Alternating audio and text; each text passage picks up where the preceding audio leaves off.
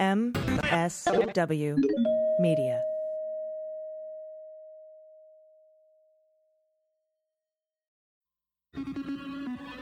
News with swearing. Daily beans, daily beans. Daily beans, daily beans. Hello and welcome to the Daily Beans for Thursday, October 1st, 2020. Today, emergency changes on the presidential debate format are announced following the Trump shit show Tuesday night. James Comey testified before the Senate Judiciary this morning where Lindsey Graham dropped Russian disinformation laundered through the DNI Ratcliffe. Judge Reggie Walton has ruled on the appropriateness of Barr's redactions of the Mueller report in the FOIA lawsuit brought by BuzzFeed and Epic, and Trump is worried that Brad Parscale is going to start talking. I'm your host, AG. Hello, everyone. A big show today. I will be speaking with Hana Bajramovic about her new book for young readers about the Second Amendment. And I'll be speaking with Devin Q., Democratic candidate for the Washington State Legislature in the 14th District. Of course, we will have the good news at the end, along with some confessions in there.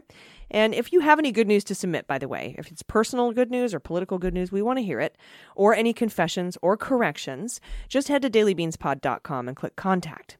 And we have another way to get premium subscriptions to the show, and this allows you to get ad-free episodes. You get the episodes the night before, plus you get access to our book club episodes. And right now, Dana Goldberg and I are reviewing Mary Trump's book, Too Much and Never Enough. And soon, I will be going over Mueller prosecutor Andrew Weissman's book, Where Law Ends, Inside the Mueller Investigation. And you can do that by heading to dailybeans.supercast.tech.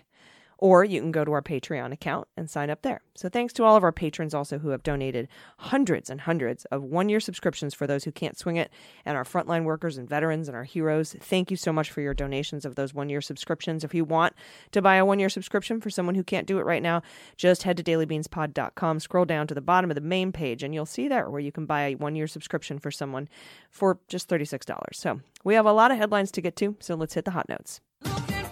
Hot notes. There's a new piece in Vanity Fair today by Gabriel Sherman, and here's the lead. Over 3 days, the New York Times dropped a tax bombshell, Florida cops cuffed Brad Parscale, and the president just couldn't help himself on stage. Now, as we know, the first shit show debate was awful. Trump not only refused to condemn white supremacists, but he actually told the Proud Boys to stand down and stand by. And according to this reporting in Vanity Fair, a campaign advisor told Gabriel he blew this for sure. Another one said it's nuts, total lunacy. And another Trump campaign aide said Trump didn't win over any voters, but he pissed off a lot of people. And I think it's really, really telling that the entire news cycle today is completely wall-to-wall about this comment. And that is bad news for the Trump campaign. The Trump campaign wanted us to be talking about other things, very important things. But what everyone is focused on is this comment in support of white supremacy. And he, again, didn't denounce it today. Well, he didn't say, he said, I denounce it. He didn't say I would denounce white supremacy or the Proud Boys. He also claims he doesn't know who the Proud Boys are, which is bullshit. Just like he said he didn't know who David Duke was when David Duke endorsed him. These are no longer dog whistles. These are just bullhorns. And, you know, we all think back and remember Charlottesville and what he said about good people being on both sides, when that is obviously not the case. And so now this is dominating the news cycle. And again, bad news for Trump. So that's sort of the first focus of this article in Vanity Fair. And by the end of the story, Gabriel says that the tax news was also the day before eating up the news cycle, right? In the days prior. And while that was happening, while it was eating up the mainstream media, Brad Parscale was tackled and taken into custody for brandishing a gun, threatening suicide, and allegedly beating his wife a few days earlier. Parscale is under investigation for stealing from the Trump campaign and the RNC, and probably other things that we don't know about that might be in that redacted Appendix D of the Mueller report. And according to a source close to the Trump campaign, the entire Trump family is worried that Parscale could flip and cooperate with law enforcement and tell them all about campaign finance violations. And of course, we also had the Channel 4 reporting coming out of the UK about the micro-targeting, particularly of 3.5 million black voters, and that was headed up by Brad Parscale as well. And speaking of the debate commission is making changes to the rules to deal with Trump's assholery, including a rule that will allow the moderator to mute his mic if he refuses to shut the fuck up. So this should be interesting. Trump can be put on a timeout by the moderator. I believe the next debate is a town hall format, so that might not quite be, come into play, but it could. He could just, if Biden is responding to an audience member, Trump could probably interrupt and walk it, just, be a total asshole, bully, petulant child that he is. That was just such an embarrassment. It was hard to watch.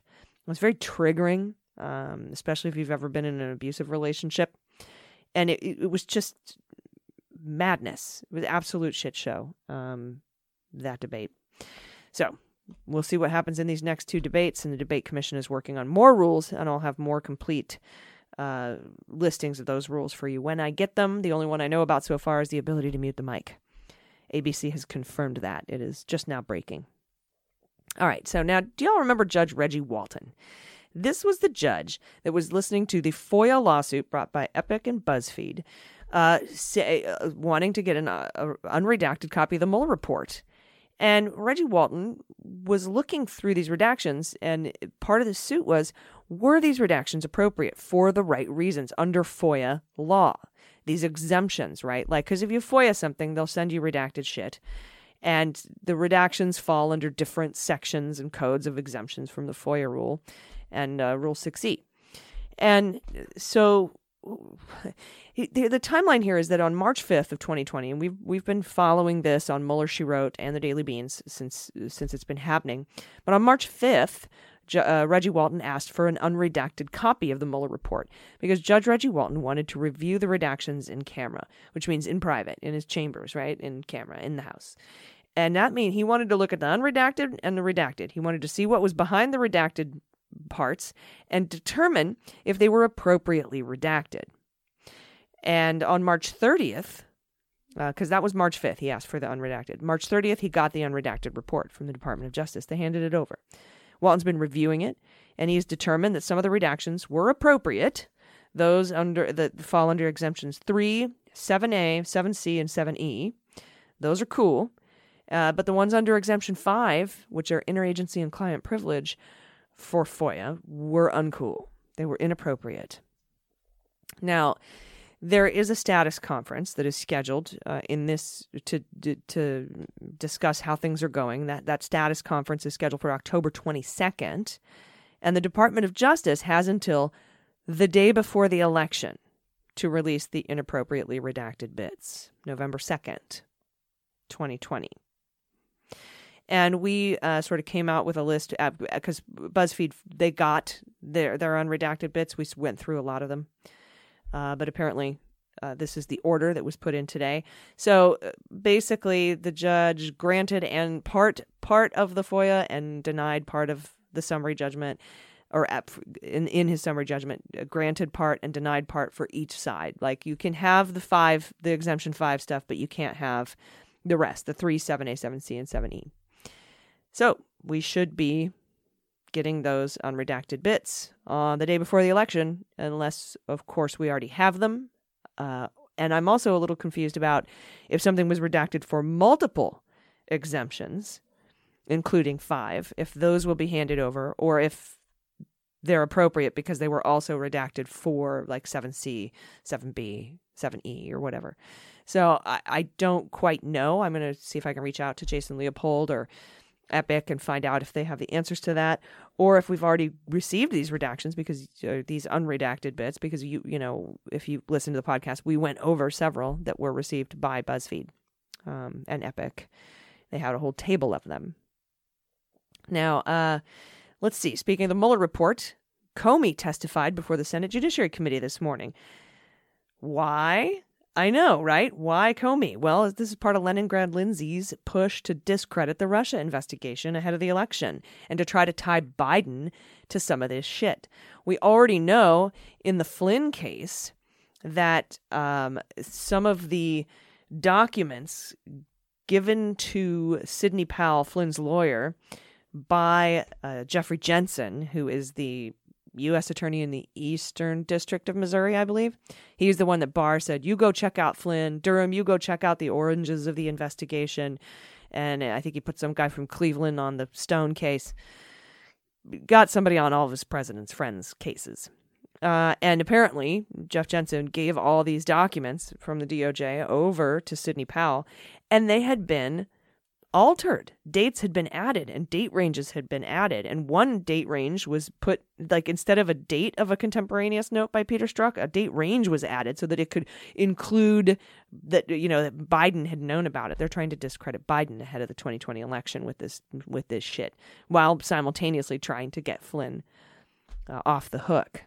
And of course, Gleason was like, look, if you want to let Flynn off the hook, you have the pardon power. Use it. Do not abuse the courts to do this. This is not a rubber stamp fuck off. It was a beautiful hearing. We went over it yesterday.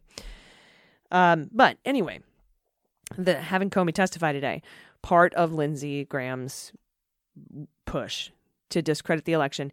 And now they're dragging Joe Biden into it, right? It used to be in these hearings, well, in that meeting that you had with Susan Rice and Obama and Loretta Lynch and Sally Yates, didn't you blah, blah, blah, blah, blah? And now it's in that meeting you had with Biden and Obama and and so now they're just trying to drag Biden into it. This is all part of discrediting 2016 to try to help lift the sanctions off of Russia for interfering, attacking us in the 2016 election, and to discredit Biden at the same time. Now, Republicans harped for the entire session on the Carter Page FISA because that is all they have, right? This inappropriate FISA. But Comey got some barbs in there, including when asked by Senator Lee how he can possibly speculate about Russian leverage over Trump. And Comey responded, because I have eyes and ears. That was great. And he's like, yeah, how can you speculate about Russian leverage over Trump when Clinton was working with Russia? And this Clinton was working with Russia thing is absolute bullshit, because this is the most shocking thing yet not shocking at all. Because Lindsey Graham dropped the Russian disinformation letter laundered through the Director of National Intelligence, Ratcliffe, former House Intel Committee member, totally unqualified, doesn't have a fucking lick of intelligence experience, and lied on his resume about it during his first confirmation hearing, which is why he wasn't confirmed the first time, but he was confirmed the second time. Okay. Anyway, laundered this information through Ratcliffe. Ratcliffe sent a letter saying the Russian intelligence, Russian intelligence said that Clinton was conspiring with the Russians to pin Trump to this, tie Trump to the hack of the DNC and the DCCC. And he dropped that into the record in the U.S. Senate Judiciary Committee. Disinformation. When asked about the letter, Comey said, I don't understand Ratcliffe's letter. It's confusing. It's poorly written. I believe it's based on unverified intelligence, so I can't answer your question. And in fact, Comey's right. The Russian intelligence assessment we learned from Politico yesterday, this information that Hillary was trying to pin Russia on Trump, that had been previously rejected by Democrats and Republicans on the Senate Intelligence Committee as having no factual basis. So, nice try, Lindsey Graham. Also, you're a fucking treasonous piece of shit.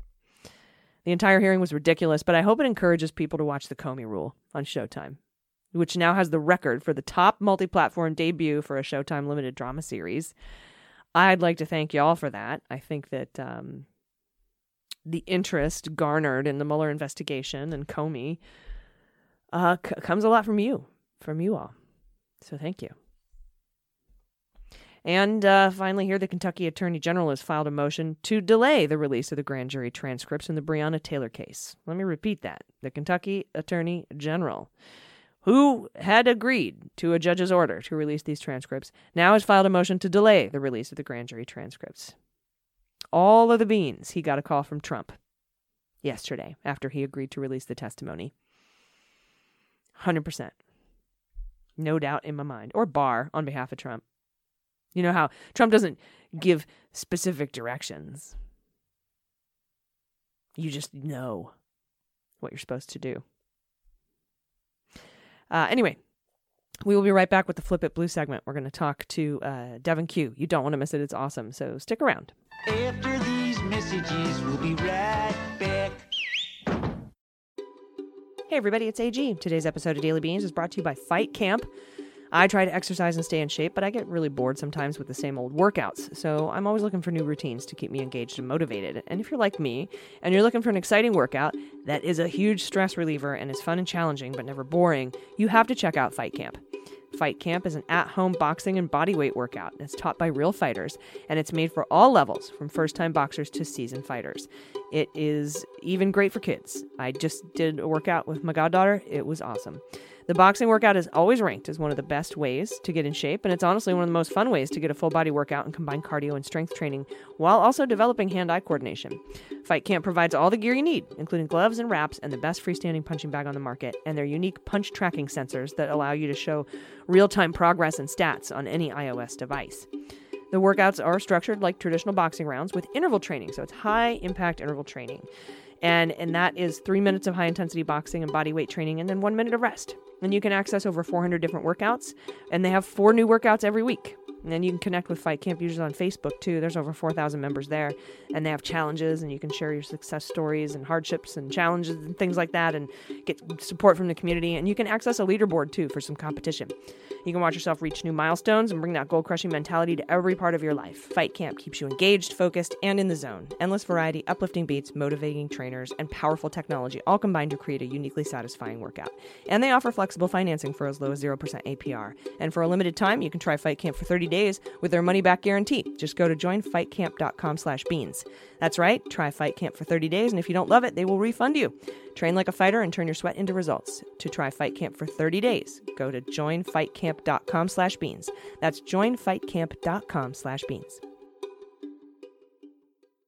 All right, everybody, welcome back. It's time to flip it blue. I'm blue, I've been deed, I've been died, I've been deed, I've been died, I've been deed, I've been died, I've been deed, I've been died, I've been deed, I've been died, I've been deed, I've been died, I've been deed, I've been died. Today, for the Flip It Blue segment, we're talking to Washington State Legislative District 14 candidate, Democratic candidate, in running against Gina Mossbrucker, and his name is Devin Q, and he is a high school teacher and received enough write-in votes to be on the November ballot. Devin, welcome. Hi, AG. Thanks for having me. Super excited to be here. That's amazing. You got enough write-in votes to be on this ballot to challenge this Republican. Yeah, it's definitely been a little bit of a whirlwind. Like you said, I'm a high school teacher. I did not have huge political aspirations, but I opened up my ballot in July and saw that both our state Senate seat and the state representative seat were being run unopposed by Republicans who have really left our hardworking families behind. And so I knew I needed to step up and launched a 14-day blitz campaign to get enough write-in votes to make it to November, and we did. So excited to be here. That's amazing. Good, hard work on the ground, and it paid off. And here's why. Because this is a very, very important legislative district in Washington. Can you tell us a little bit about some of the demographics, characteristics of the 14th? Yeah, for sure.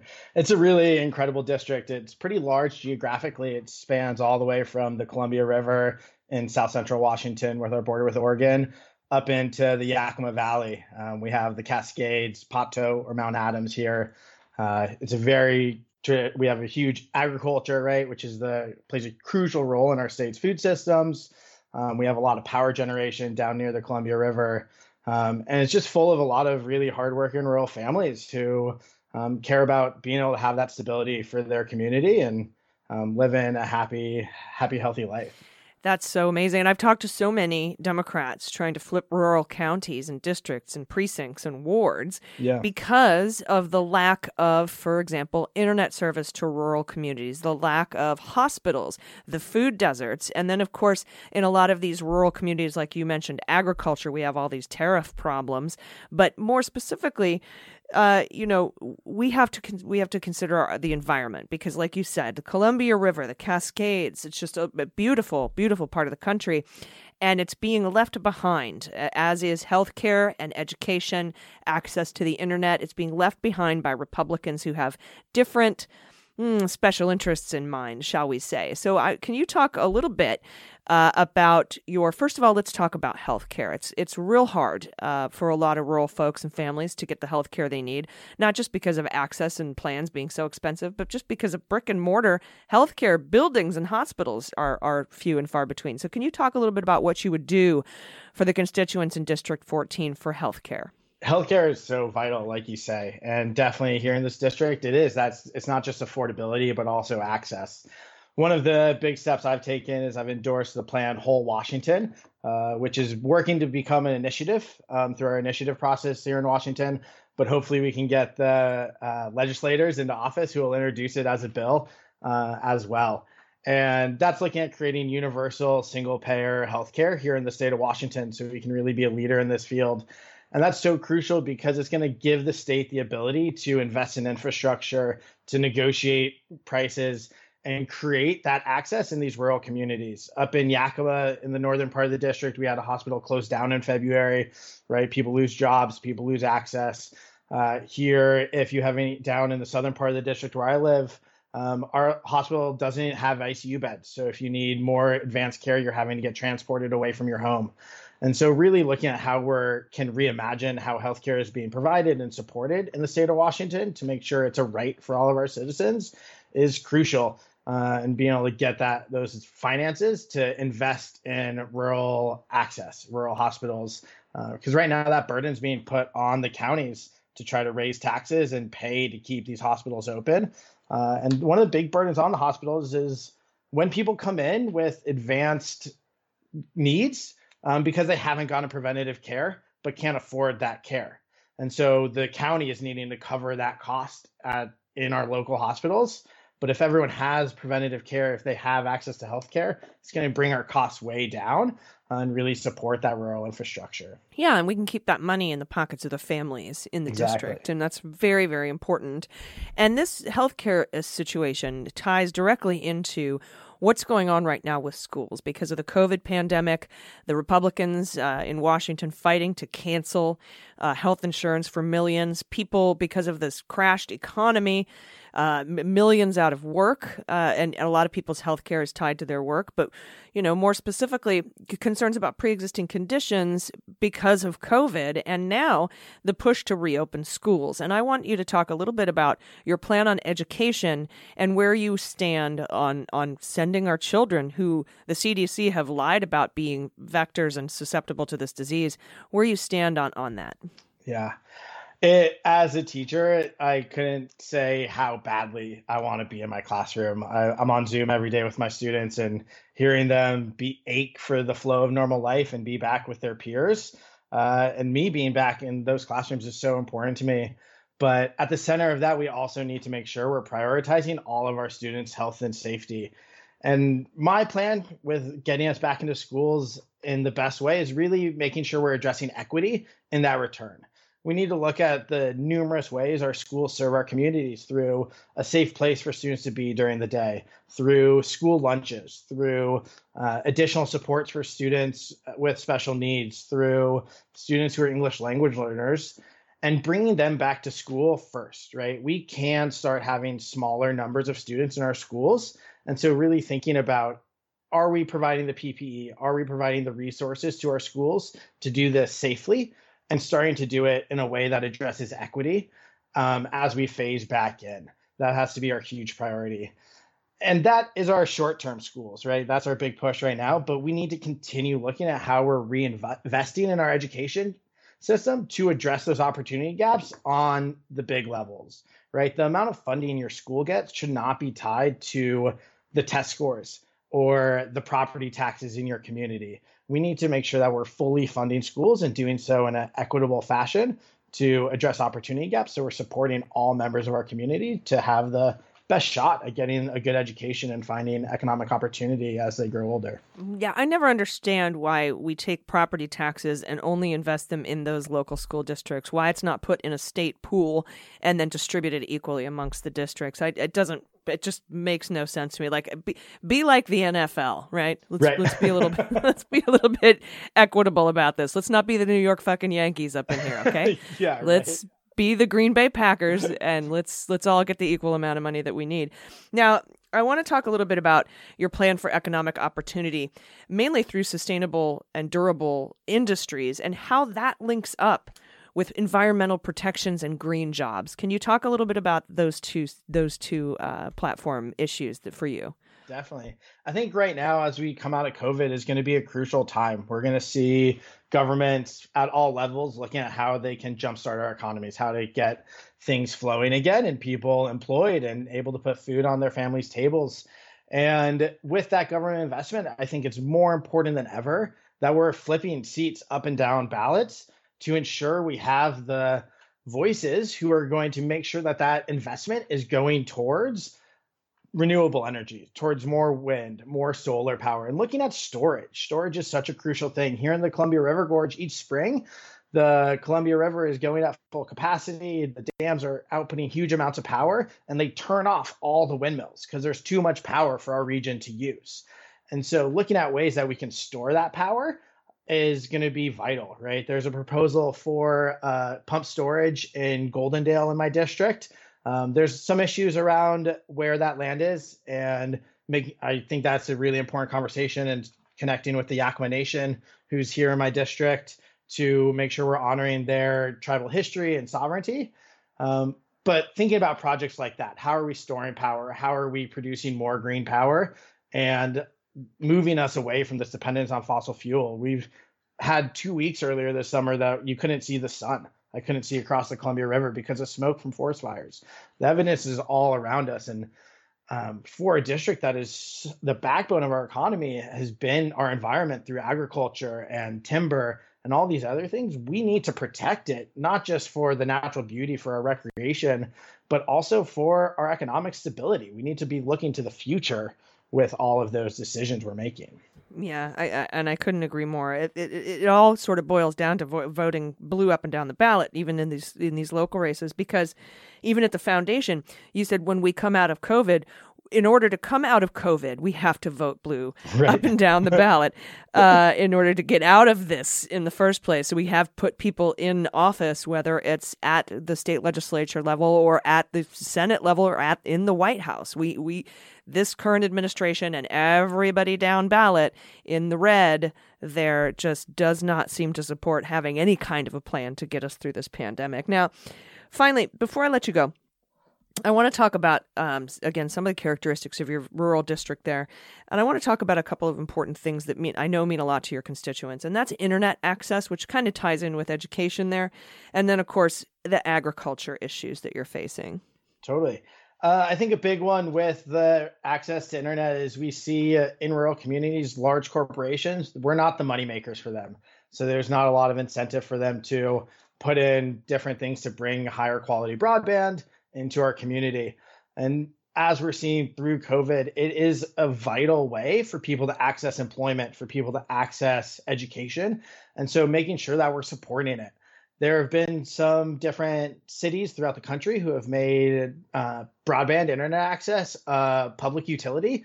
And those communities have seen lower costs, higher speed, and higher customer satisfaction with the customer service even, right? And so I think that is an important step for us to be looking at. How are we ensuring that this access is available to everyone in our community so people can get the economic opportunity, they can access education and be supported in so many ways.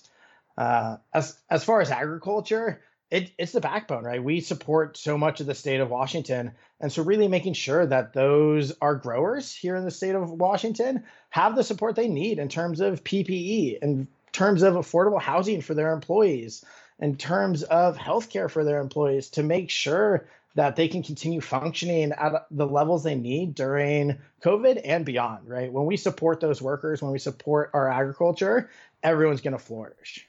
Yeah, and I know small farms haven't received a penny of the $28 billion they were promised. Totally. And so, and then of course, the Republicans are all in support of tariffs, which we pay for. I know that the Republicans want you to think China pays those or Mexico pays for the wall. Not the case, and it's making it really, really hard on our local farmers. The big farms, big ag has gotten all their money. but they have the money to lobby Washington to make sure that that happens. So I'm glad that there'll be a constituent here in the state legislature will see to it. So I appreciate that.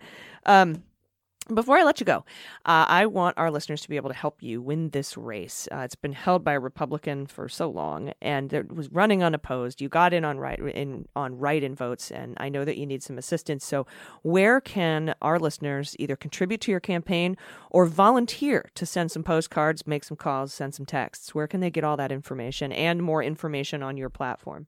Totally.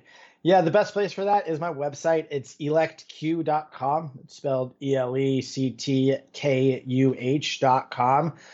You can sign up to volunteer there. We have text banking, phone banking, and people try stuff and send letters. We're trying to send over 20,000 letters right now to different constituents throughout the district.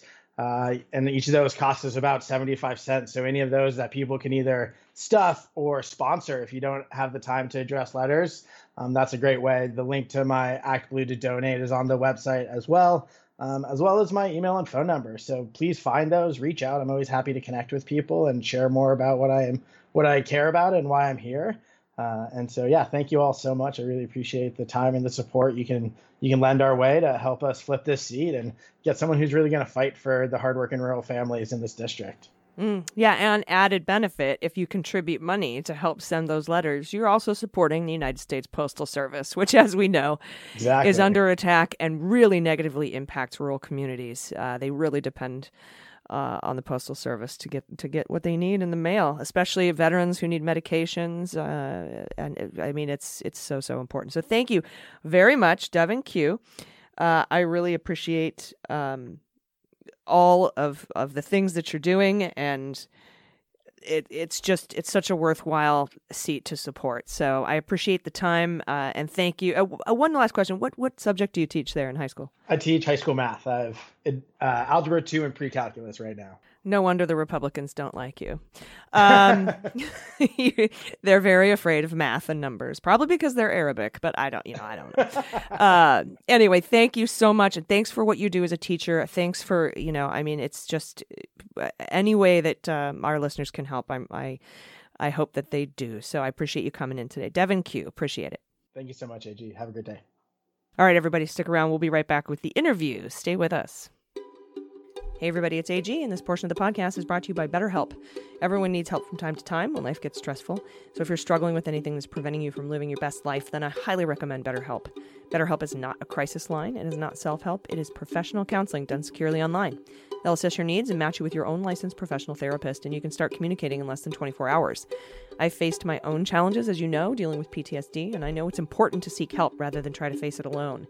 BetterHelp services are available for clients worldwide, and they have a broad range of expertise in their counselor network, counselors that might not be available in your local area. The best thing about BetterHelp is you can log onto your account anytime and send a message to your counselor, and you get timely, thoughtful responses, and you can schedule weekly video or phone sessions. BetterHelp is committed to facilitating great therapeutic matches, so they make it easy and free to change counselors if you need. And it's more affordable than traditional offline counseling, and financial aid's available. Check out their website and read some testimonials, like user WE, who says, "Working with Kristen has been a wonderful experience. The combination of email and video sessions is so helpful and accessible. Kristen gives me thorough exercises, which can keep me focused on my progress." So visit betterhelp.com/dailybeans. That's BetterHelp, HELP. Join the over 800,000 people taking charge of their mental health with the help of an experienced professional. Special offer for Daily Beans listeners: get 10% off your first month. That's betterhelp.com/dailybeans. Hey, everybody, welcome back. Joining us today for the interview, she has an English degree from Harvard and a JD from Yale. She has worked at a New York litigation firm and for the Second Circuit Court of Appeals. We talk about that circuit court all the time. She's the author of the new book, Whose Right Is It? The Second Amendment and the Fight Over Guns. Please welcome Hana Bajramovic. Hana, welcome to the show. Thanks so much for having me. I'm so excited to talk about your new book. I believe it was out September 22nd, correct? So it's available? Yep, it's available. This is wonderful. So I want to ask you today, first of all, how you got interested in the first place in writing a book about the Second Amendment. Yeah, absolutely. So I actually got interested via a different podcast, More Perfect. They had a series on the different amendments, and their episode on the Second Amendment was super fascinating and extremely surprising. I mean, there was just so much about the amendment and about gun law and policy that I did not know. And I, had gone to law school, felt like I kept up with the issues. And I decided that I wanted to create something for young people about this, because it's an issue that affects, the book is for 10 to 14-year-olds, and it's an issue that affects them in their day-to-day lives, but there isn't, it was surprising to me. It's going to be surprising to them. Mm.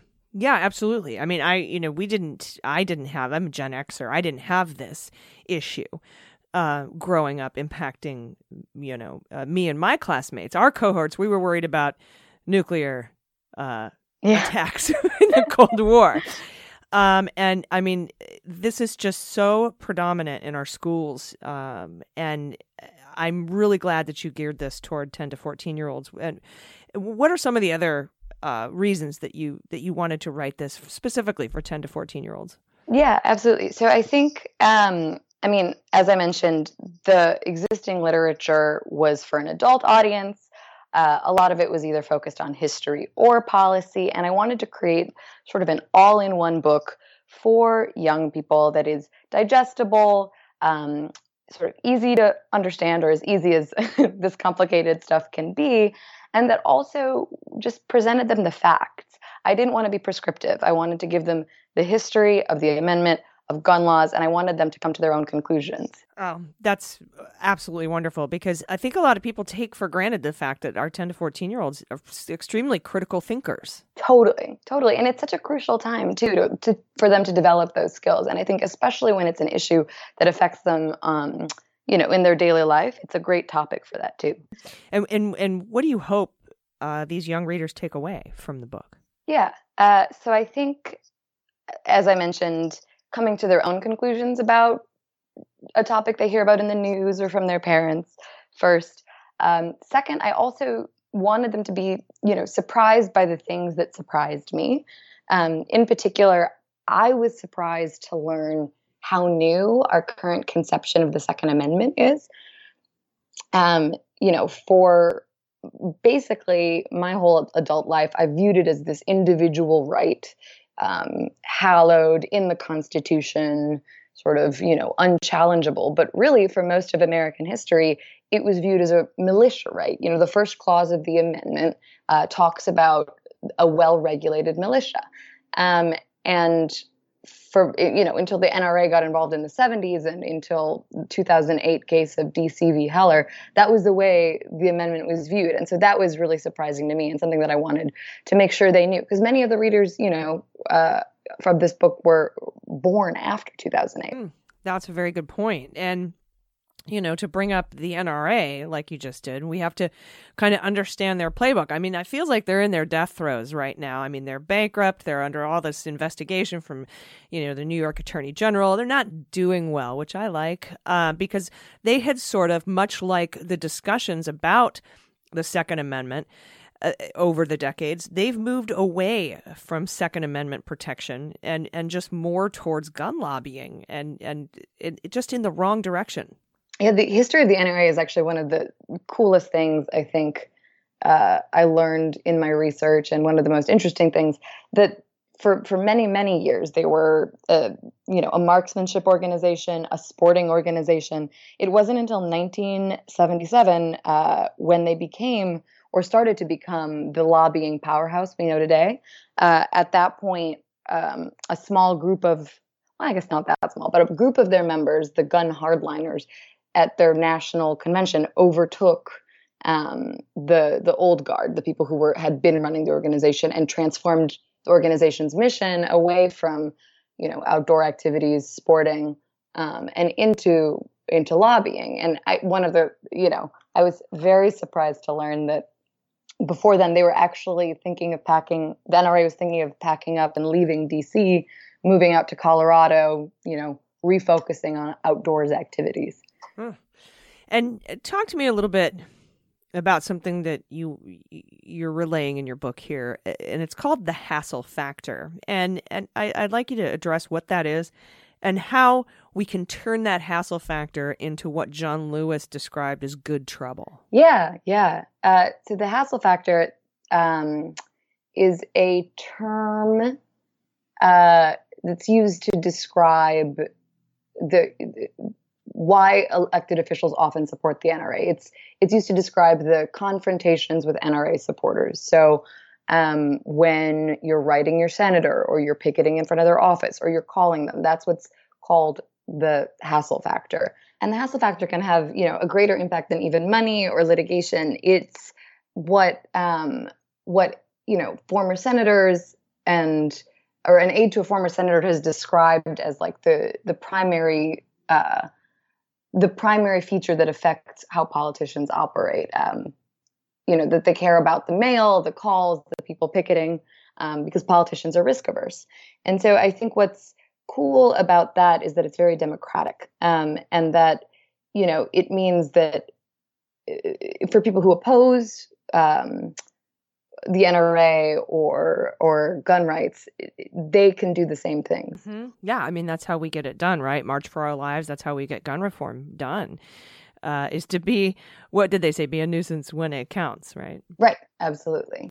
Now, do you see kids reading this book on their own or with their parents or in a classroom setting? How do you see them getting access to this kind of really important information?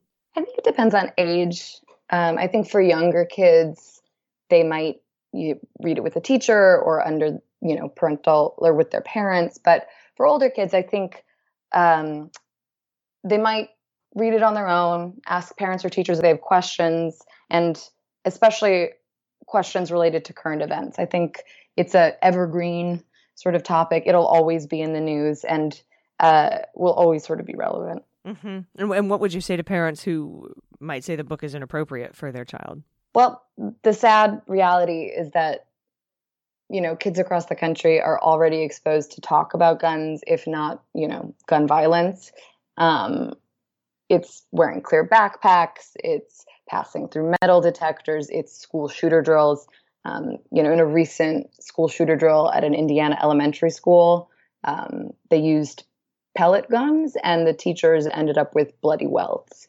And so the point is just that it's there. And I think that this book actually might make things less scary by giving kids the tools to help both understand the problem and how they might help solve it. Yeah, when we learn what we can do, like what actions we can take, and then actually, and take those actions, it kind of really helps sort of give you a feeling of taking control back. And I think that that's important, especially at that age group. So. Yeah, absolutely. Now, tell me something shocking that you learned from your research writing this book. Yeah, I mean, this was the shocking thing actually that was in the More Perfect podcast that got me interested in writing the book in the first place, was the interesting interaction between the NRA and the Black Panthers. So in the 60s, the Black Panthers in California were policing the police in order to protest police brutality.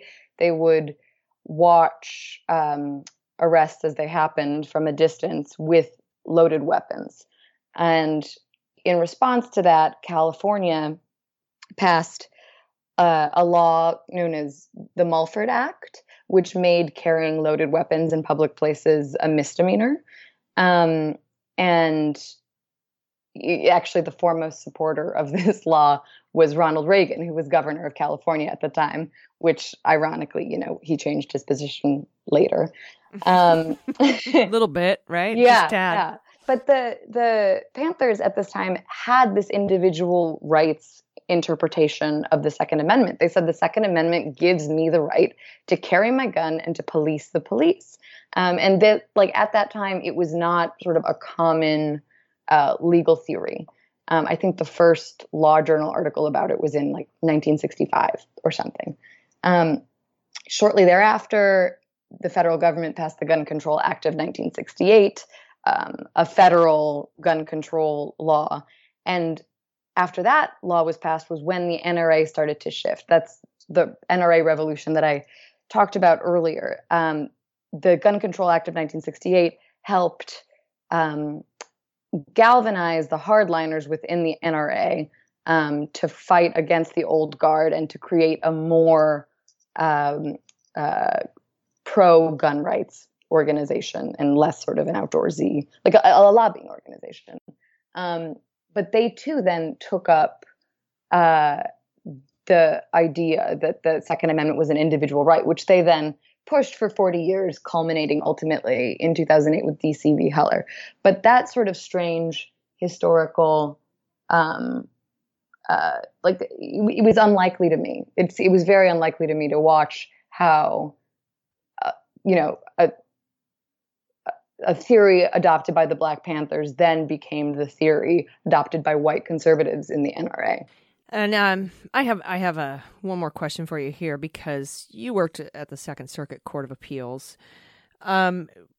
Given the current nomination of Amy Coney Barrett in a looming conservative court, how do you think that might impact our gun laws going forward? I think that both with DC v. Heller and this looming, future court, I think all of that disincentivizes states passing gun laws in the first place, because the threat of litigation is very real. And even if you think you've passed a law that would, withstand constitutional scrutiny, litigation is still very expensive.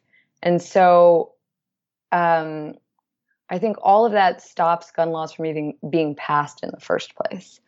There are things like smart gun reforms that seem sort of obvious. The smart gun reforms being technologies that prevent a gun being fired unless it's being fired by its rightful owner, that just can't get passed. And I think it's because sort of these new, it's expensive. You don't want to defend it in case you do get sued. Mm-hmm. Yeah, and you're responsible for your own court fees if you're not the prevailing party. And I think it might also stymie national laws passed by Congress as well. Although, if we do in this election flip the Senate, hold the House, and get the White House, pass some common sense national gun laws, like we've had the assault weapons ban and that expired. We've had national gun laws like you outlined earlier. But, they would just be litigated against over and over again, and I think more fervently if we have that conservative court. Yeah, absolutely. I think another interesting effect of DC v. Heller, the 2008 Supreme Court case that enshrined the right in the Constitution, was that it deepened polarization between the parties, because the right to bear arms became, a constitutional right. And so the left became more left, the right became more right. And that, I think, contributes to the partisan gridlock that prevents this stuff from being passed. Mm-hmm. Yeah, the partisan gridlock, the lobby money, the hassle factor. I mean, there's just so much that goes into it. But I'm so glad that you've written this book so you can explain to people at a young age, like, hey, write letters, march, be involved in your democracy. And that is how we get things done, and even starting at the local level. So I really want to thank you for writing this book. Thanks so much for your time. Yeah. Can you tell everyone where you can find it? I'm assuming everywhere books are sold? Yes, or you can just go to my website, hanabajramovic.com, HANABAJRAMOVIC.com. All right, Hana, thanks for talking to me today. Thank you. All right, everybody, stick around. Right after this break, we have the Good News Block. Stay with us. Hey everybody, this Helping in Daily Beans is brought to you by PayPal. These are difficult times. There's a lot of new challenges that we're facing, and things may have changed around us, but our inner drive to be there for people that we care about runs deeper than ever. It's crucial to stay involved and support our loved ones and friends and families and organizations that support us. So when we come together as a community, we empower ourselves to make meaningful change, and we're finding new ways to connect and continue supporting one another. We started socially distancing when we spend time with friends and explore new local cuisine. We're doing more to support and advocate for underrepresented communities more than ever before. So what we need more now than ever is a way to support each other from afar. And for me, the solution is PayPal. With the PayPal app, sending and receiving money is fast and easy. You can stay connected with the people you love and quickly and securely send money to friends and family just about anywhere in the world. Start a money pool to split a bill, go in on a gift together, or fundraise for a good cause. With PayPal, you can support the places and causes you care about most. I recently donated to Act Blue, and I was able to send financial support to friends of mine in real need that are, right now during this time. And with PayPal, I can instantly donate to local nonprofits that I support. And you can do that from across the country. With PayPal, you can even make touch-free QR code payments at your favorite local restaurant or at the farmer's market. And PayPal is making it easy to pay safely, quickly, and easily. So download the PayPal app today. Terms and conditions apply. All right, everybody, welcome back. It's time for the good news. Well, we'll float on, good news is on the way.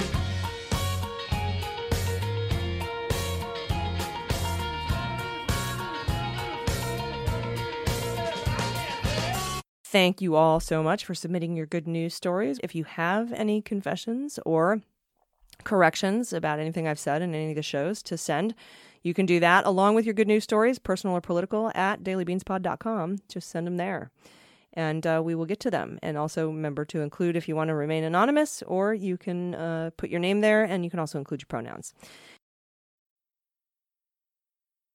And first up, from Anonymous. The debate happened just a few blocks away from my apartment in Little Italy in Cleveland. I'm a law student and doing almost all of my classes online, so I was able to take a break every so often to stand like Wonder Woman, body angled in the direction of the debate, brandishing one arm, and with my middle finger extended up to the heavens, and bellowing, "Fuck you, Trump." It sure did make me feel a tiny bit better, and I can only hope he got a cold, clammy feeling up and down his spine every time I did that. Please enjoy pictures of my kitties, who are keeping me sane and delightfully distracted. There's Jemima Fish, tortoise shell. She's 18. Oh, 18-year-old. Oh. And Baxter Buttersnaps, white buff, 5 months old. 5 months old. Look, I had a cat that looked like him. Oh, Baxter Buttersnaps. Oh, I had a cat named Kevin Fuck who looked just like that. And then the tortie. Oh, she's so cute. We will include these photos, as with all photos, in the newsletter. So if you're going to submit good news and you don't want your photo included in the newsletter, make sure to let us know, because otherwise we'll stick it in there. Next up, from Anonymous, pronouns she and her.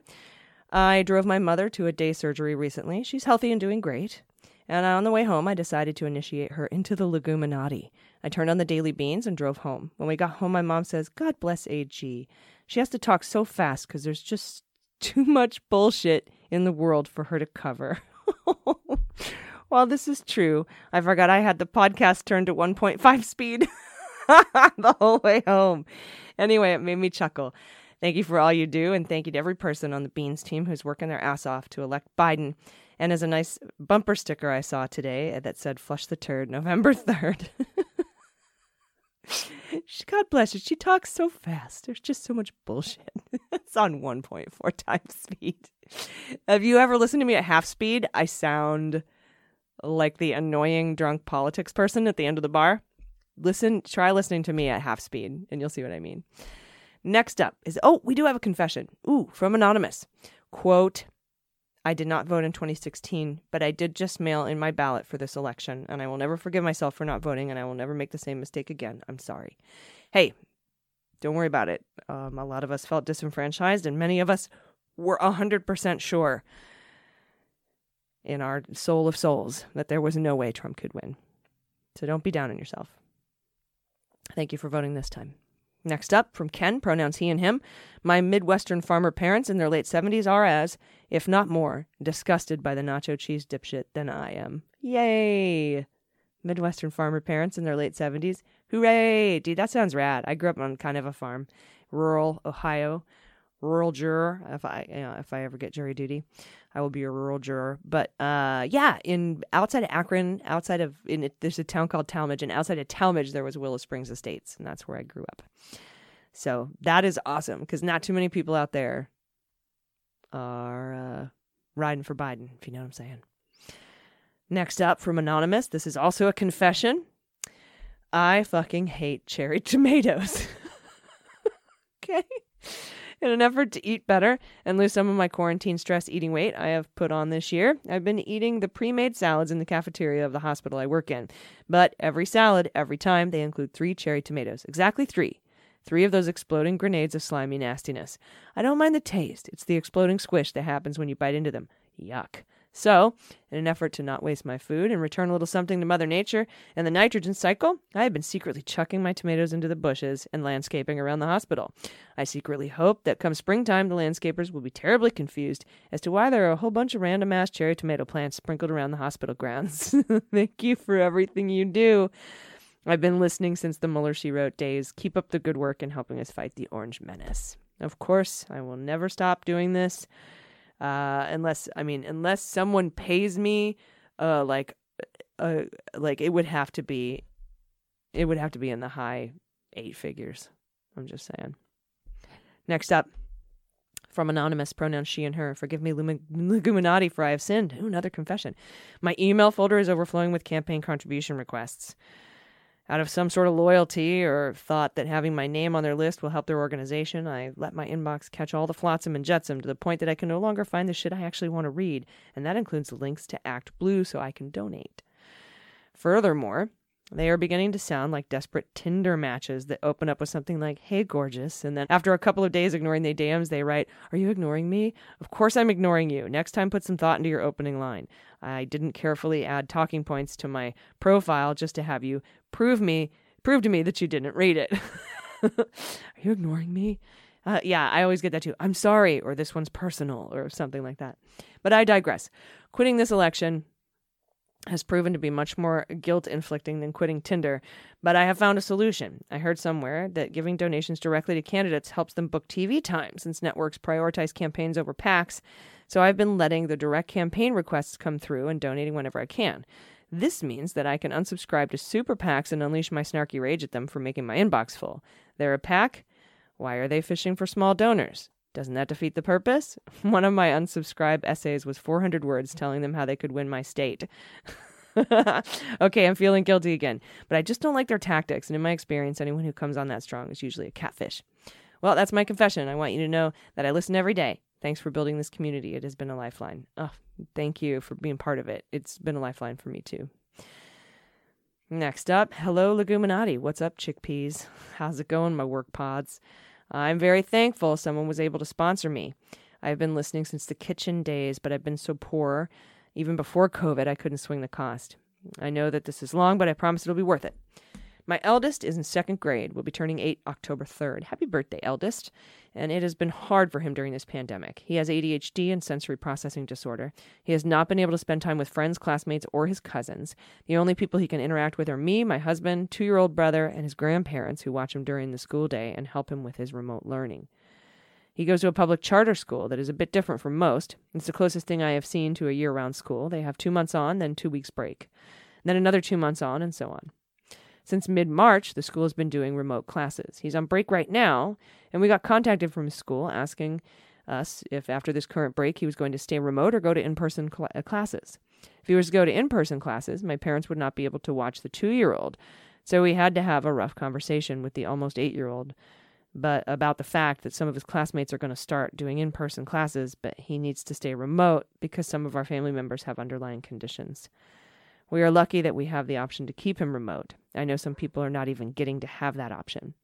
We wanted to do something for his birthday, but we cannot do an in-person party, so we're doing a Zoom birthday. We have attended, quote-unquote, a couple of Zoom birthday parties since beginning of COVID, and they've been hard on the kids for many reasons. My son wanted to have people to have party favors, like birthday parties before COVID, so he picked out party favors for his party. Picked out Star Wars beach balls, mini stress relief squishy animal toys, and googly eyes. I also got him some mini bento box condiment containers to hold the googly eyes. Perfect.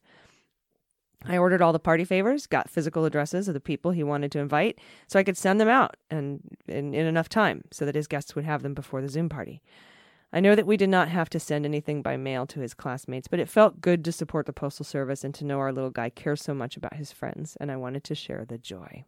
That is so awesome. And thank you for sending that. That's tough, too. Ugh. Little guy. I remember 2nd grade. I remember being 8, learning cursive. Wonder if they still teach that. Anyway, we have one last little bit of good news here. And this is from Anonymous, pronouns he and him. Hi, Beans Queens. My best friend and I have argued for years. He has never voted, nor has he ever registered to vote. Every time politics comes up, he has railed against everything going on and then went on to say how both sides were the same. Last night, he watched the first presidential debate between Trump and Biden. By the end of the first 20 minutes, as Trump screamed at Chris Wallace and talked over Biden while throwing nothing but insults, my best friend texted me to say he was going to register to vote before going to work today. Just watching 20 minutes of Trump being Trump got Biden another vote from someone who's never participated in our electoral system before. I am so proud of my friend for stepping up and voting and trying to save our republic. On another note, when Trump told the Proud Boys to stand by, my best friend texted me going, wait, aren't they like Nazis? What the fuck is the president doing? I hope everyone feels that sentiment too. We do, Anonymous, we do. And I'm so glad you sent this in because we've sort of all been reeling from this debate. But the good news stories coming out of it, I think, are what will get us to the next one. Through it, I don't know, but to it for certain. Thank you all for sending in your stories. Again, you want to send in your stories or confessions or corrections, just head to dailybeanspod.com and click contact. All the information is there. We will be back tomorrow, and tomorrow I'll be talking with the congressman who single-handedly beat Dana Rohrabacher in California, in Orange County. I'm going to be talking to Harley Rauda for the Flip It Blue segment. You don't want to miss it. It's going to be a great show. And we'll have Amy Carrero on, which will also be awesome because she's incredible. She's She-Ra. What the fuck? So, anyway, until then, please take care of yourselves, take care of each other, take care of your mental health, and take care of the planet. I've been AG, and them's the beans. The Daily Beans is executive produced and directed by AG and Jordan Coburn, and engineered and edited by Mackenzie Mazzell and Starburns Industries. Our marketing manager, executive assistant, production and social media direction is Amanda Reeder. Fact-checking and research by AG, Jordan Coburn, and Amanda Reeder. Our music is written and performed by They Might Be Giants. Our web design and branding are by Joelle Reeder with Moxie Design Studios, and our website is dailybeanspod.com.